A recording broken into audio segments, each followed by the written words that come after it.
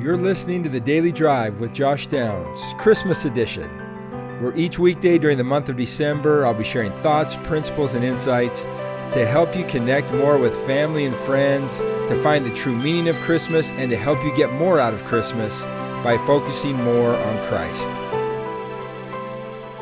Good morning, everyone. You're listening to The Daily Drive with Josh Downs, Christmas edition, or More Christ edition, where each weekday, I'll share a brief thought, principle, and story about Christ and Christmas to help you get more out of your Christmas by focusing more on Christ.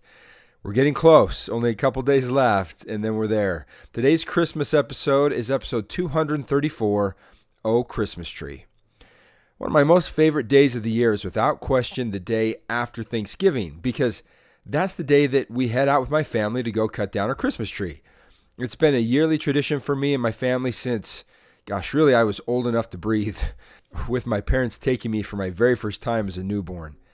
It has been something that I have loved and looked forward to ever since, and have come to see the same excitement and joy in my children's faces as we make the yearly trek into the mountains to find the tree that we're going to take home each year. It's a tradition that marks the beginning of Christmas, as it does for many families and even cities around the world. The annual decorating and lighting of the Christmas tree is what really sets the tone and the mood for the rest of the Christmas season. Can you imagine how different your home would feel? How different Christmas would feel without a Christmas tree? Christmas trees have been a staple in homes around the world during Christmas.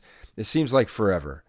But have you ever thought about the life lessons that can be taught from that which occupies such a prominent place in our homes during the Christmas season? Well, today I'm going to give you a few lessons to consider. And first of those is to twinkle. Everyone loves twinkle lights. They attract our gaze and hold our attention. Be the kind of person that draws people to you, not one that pushes people away. Number 2, share your gifts. The gifts beneath the tree are not meant to stay under the tree. They are given to those that the tree loves most in its house. We will better fulfill our purpose when we find ways to share the gifts that have been placed in us, especially with those that we love most. 3, bring joy to others. That's what Christmas trees do to the people around them, and what we have the opportunity to do each and every day to the people that are around us. Number 4, be a light in the darkness. Isn't there something just comforting about the lights of our tree shining at night, or driving by a window and seeing a Christmas tree all lit up in a well-decorated home? It's a reminder of what we can be to the world and really to each other, not just at Christmas time, but throughout all the year. Number 5, it's okay to fall over sometimes. How many of you have had your trees fall over before? All of us have, right? Hopefully just not on us. And you know what? That's okay. Falling over, tripping, stumbling, even crashing hard is a part of having a Christmas tree, and is also a part of life. And what good does it do to yell at the tree, get mad at the tree, scold it for crashing to the ground? Not a lot. It responds best when we gently pick it up and carefully put it back into place, maybe trying to secure it a little bit better than it was before. We would do well to remember that when others fall over or make mistakes, or when we do, expressing a helping and patient hand to steadying that which has lost its balance is what will always work best. Number 6, you were born to shine. Being a Christmas tree is one of the grandest things that a tree can aspire to be. Each of us has a role to play and was meant for something great. We are all born to shine and to make a difference in this world for good. Number 7, it's okay to be a little tilted, maybe crooked even a little bit. Focusing too much on the little imperfections, such as if the tree is slightly tilting or a little more bare in one spot, will cause us to miss the bigger picture and all the joy that it can bring just the way that it is. Number 8, don't forget to water the tree. Obviously, this applies only to those trees which are living, but the principle is for everyone, even those that have artificial trees. There have been a number of years that I start out watering our tree well, only to neglect it a little bit afterwards the rest of the month. And what happens when a tree goes unwatered, or any plant for that matter? Well, it dries up. It starts to lose its needles more quickly and then just dies. Well, Christ is described as living water, bringing life to all those who continually drink from his teachings and his life, which transitions into number 9, which is remember what happens when we cut ourselves off from our life-giving roots and water. Every year I make a trip to a Christmas tree drop-off where all the live trees that are now dead are tossed aside once Christmas is over. And it's honestly a little bit of a sad moment for me as I set our tree down, silently thanking it for the joy that it brought us during the Christmas season. But now that Christmas is over, well, it's lost its place of prominence in our home, given into the influence and processes at play that cause it to dry out and to die and is no longer able to accomplish its purpose. I leave that pile of dead trees every year being reminded of one of the greatest truths that our Christmas tree teaches me every year. And that is that Christ not only refers to himself as living water, but also as the vine. In John 15, he clarifies this truth by teaching that I am the true vine. Abide in me, and I in you. As the branch cannot bear fruit of itself, except it abide in the vine, no more can ye, except ye abide in me. I am the vine, ye are the branches. He that abideth in me, and I in him, the same bringeth forth much fruit. For without me ye can do nothing.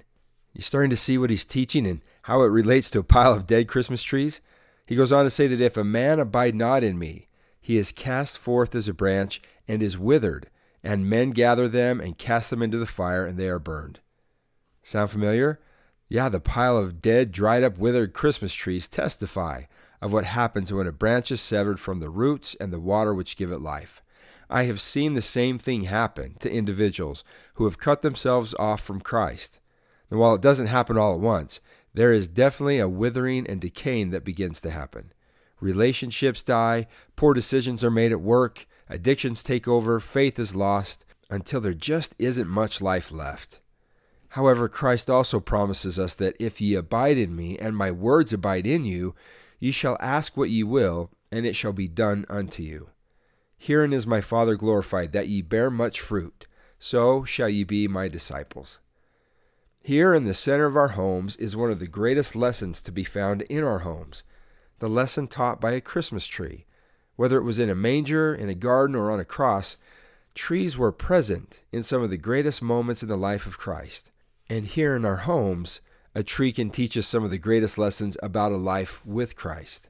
From the star placed on its top at the beginning of Christmas, to the light it gives throughout Christmas, even to the dried up pile of dead trees it becomes a part of at the end of Christmas, a Christmas tree is meant to teach us more of Christ, if we choose to see it. And so my invitation to you as you settle in for the Christmas holiday, enjoying the day and the time after with family and friends and gathering around your tree, is to not miss all the lessons that are in your tree.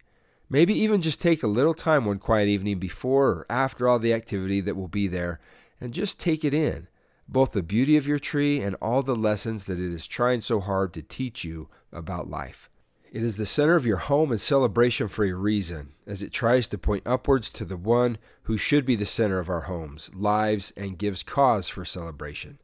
Now, the activity that I would suggest is what I will refer to as Christmas tree inspecting, or maybe some kind of a progressive dinner, where within your own family or among friends, you plan a night, maybe after Christmas at this point, to go around to each home and inspect the tree that occupies the central place in it.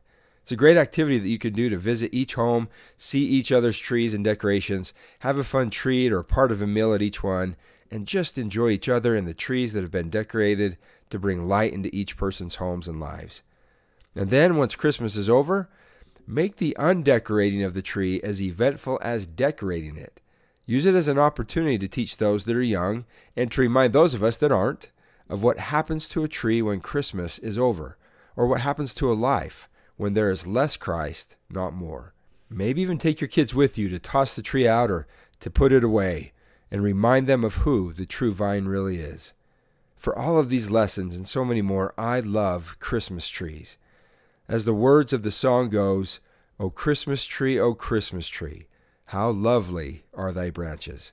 Not only green in summer's heat, but also winter's snow and sleet. Each year you bring to us delight with brightly shining Christmas light. Your bright green leaves with festive cheer give hope and strength throughout the year. The pillars all please faithfully, our trust in God unchangeably. O Christmas tree, how lovely are thy branches. Thanks for listening today, everyone. Only one day left until Christmas Eve. Enjoy those last few moments with your family and friends. Make the most of them. And certainly make sure to make time to enjoy that tree of yours. Remember, it's not what's under the tree that matters, as much as who's around it. Until next time, I'm Josh Downs, and you're listening to the Christmas edition of The Daily Drive.